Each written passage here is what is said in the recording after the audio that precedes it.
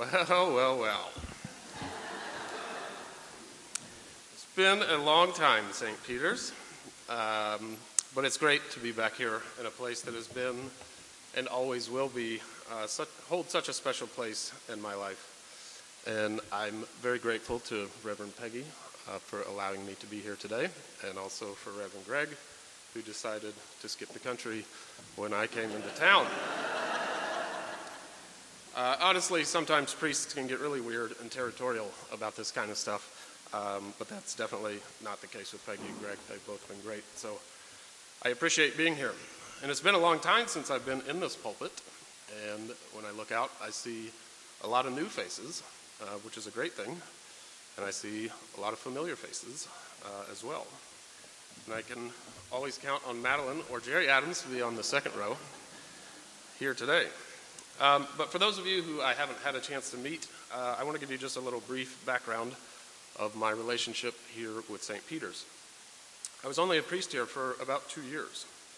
I came to work here about 8 years ago, and I shortened 10 years off my lifespan when we restored the Morgan House across the street.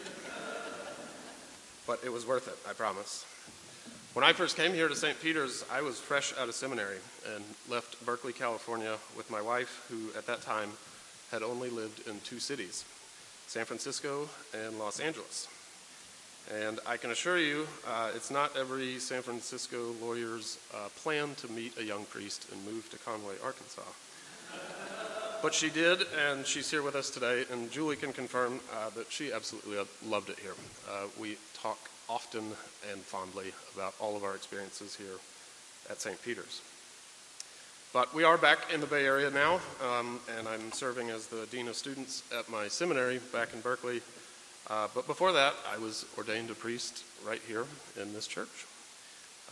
My wife Julie was about 9 months pregnant with our son Oliver, who is also here with us today. Oliver was born at Conway Regional Hospital. He was also baptized right here and officially became the St. Peter's baby.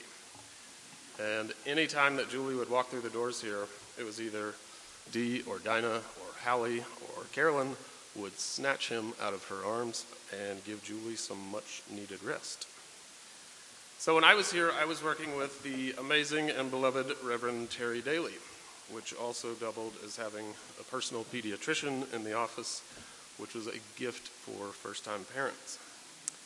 But when we had to move back to California, my wife Julie was pregnant with our daughter Alice, who most of you have not met, but have probably already heard her this morning. But Alice is here with us today, and I hope everybody gets a chance to meet her.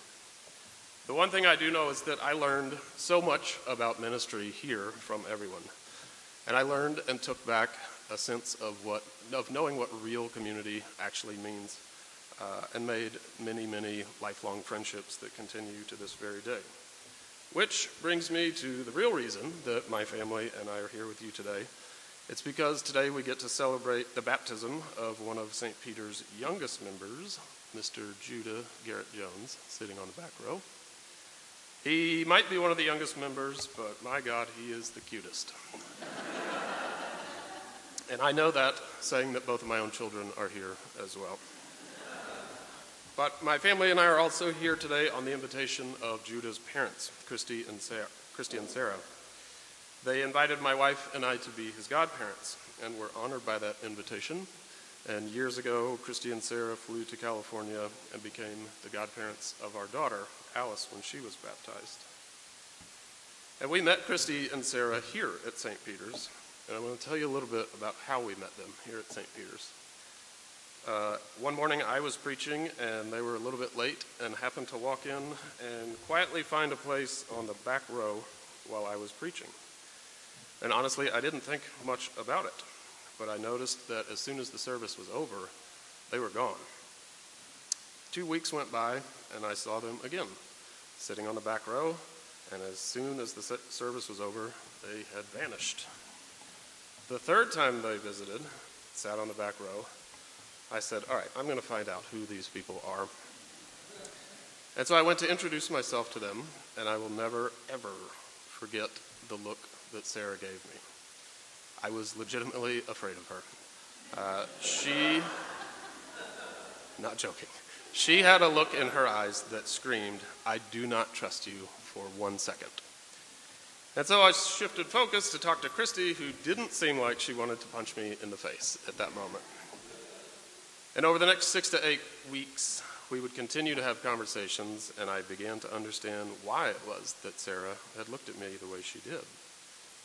And it was because they had experienced very real and very painful rejection from ministers just like me, simply because they loved each other. And so I remember telling them, "You have every reason to be skeptical, but I hope you'll hang around this church for a little while." I let them know that their family was welcome and celebrated here without any conditions, and I said, "If you give it a try, I think you'll probably discover that you were led here for a reason."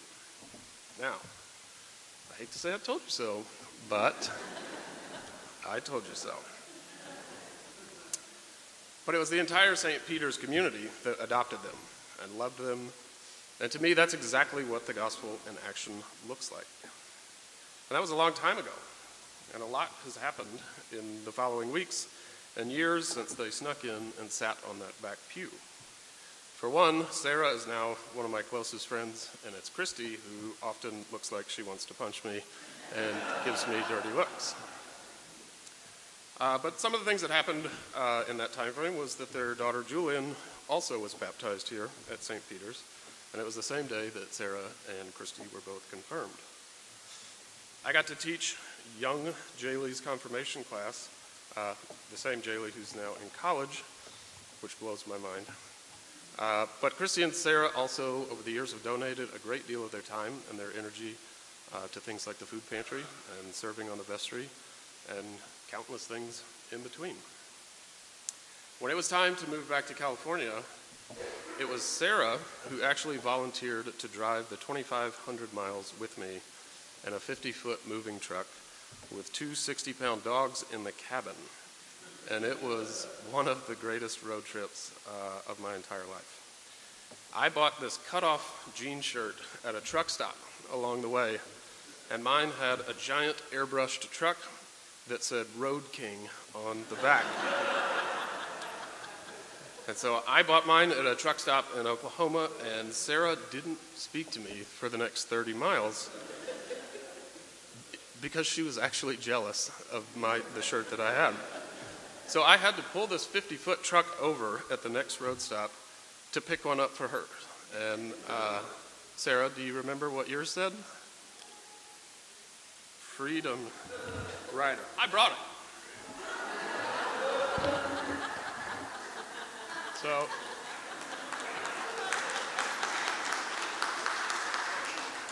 that was Sarah's shirt. I was Road King. We wore those shirts for the next 7 days, and they were, I'm surprised we didn't burn them when we got to California. But it was a great trip. Another minor detail, I would say, that happened along the way over the last couple years is that Christy and Sarah and Jaylee and Julian have opened their home and their lives to foster parents for 19 different children. Minor detail. But whether it was opening their home or their hearts for a week or a lifetime, in Judah's case, I can think of no more of an honorable thing to do for children who are vulnerable and need to be shown a little bit of unconditional love.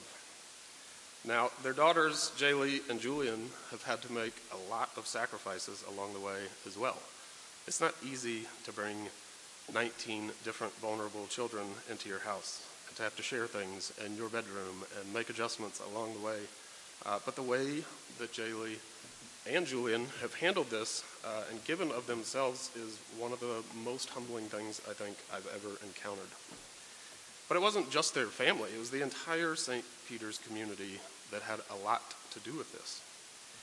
In the way that the entire Garrett Jones family came to St. Peter's, the way that this community loved them back into relationship with their faith, it was the way that this community celebrated and encouraged them to participate in every aspect of parish life. It's exactly what a church should be. I think church should be a place of communal transformation, and it's a place where everyone can celebrate and experience the unconditional love of God. And with that being said, there are countless other families here in Conway that are desperately trying to find that. And I think that by recalling some of these stories, I'm trying to paint a more panoramic picture today so that maybe people understand a little bit better that what you do here really does matter. I mean, what you do here has ultimate meaning, and it has the ability to transform people's lives. And I promise that each and every one of us probably knows someone who's not here who needs to be here. And there's nothing to be shy about it. All it takes is a simple invitation for them to come and experience this place. Now today, all of us get to participate in Judah's baptism, and that's because baptism in the Episcopal Church is a communal event and a participatory event. Judah is obviously a lucky kid to have his 2 moms and his 2 sisters and the St. Peter's community to help raise him. Baptizing small children or infants is not practiced in every faith tradition. There are a lot of faith traditions that put a great deal of emphasis on the need for the one who's being baptized to make a very informed and a very conscious decision about their faith. But from a theological point of view, in the Episcopal Church, we don't necessarily see it that way. We see it more as a communal event. Here in the Episcopal Church, godparents speak on behalf of infants or young children being baptized who can't speak for themselves during the presentation. And the gathered community as a whole makes promises that they will do all that they can to support the candidate for baptism throughout his life in Christ. And we all then join together by renewing our baptismal covenant as people of faith. I can assure you, as a priest, I have participated in countless baptisms, and oftentimes they can seem a little pro forma. I once participated in an infant baptism that had 30 guests who left the service immediately after the sprinkling of water because they were going to be late for dinner reservations. I'm serious, not joking. But if there's one thing that I know about St. Peter's community, it's that you really mean what you say when you profess your faith in support of young Judah. And it brings me great joy to know that Judah will be baptized here and raised in this community. This is the type of community that will consistently, over and over, throughout the years, show him what God's unconditional love looks like in action. And that, to Judah and to this entire community, is a gift. So today, in closing, I just want to say, on behalf of myself and my family, thank you all so much for the love that you have shown us over the years. And thank you for letting us come back to this sacred place. And thank you, everyone, for being a part of today in the life of Judah Garrett Jones. Amen.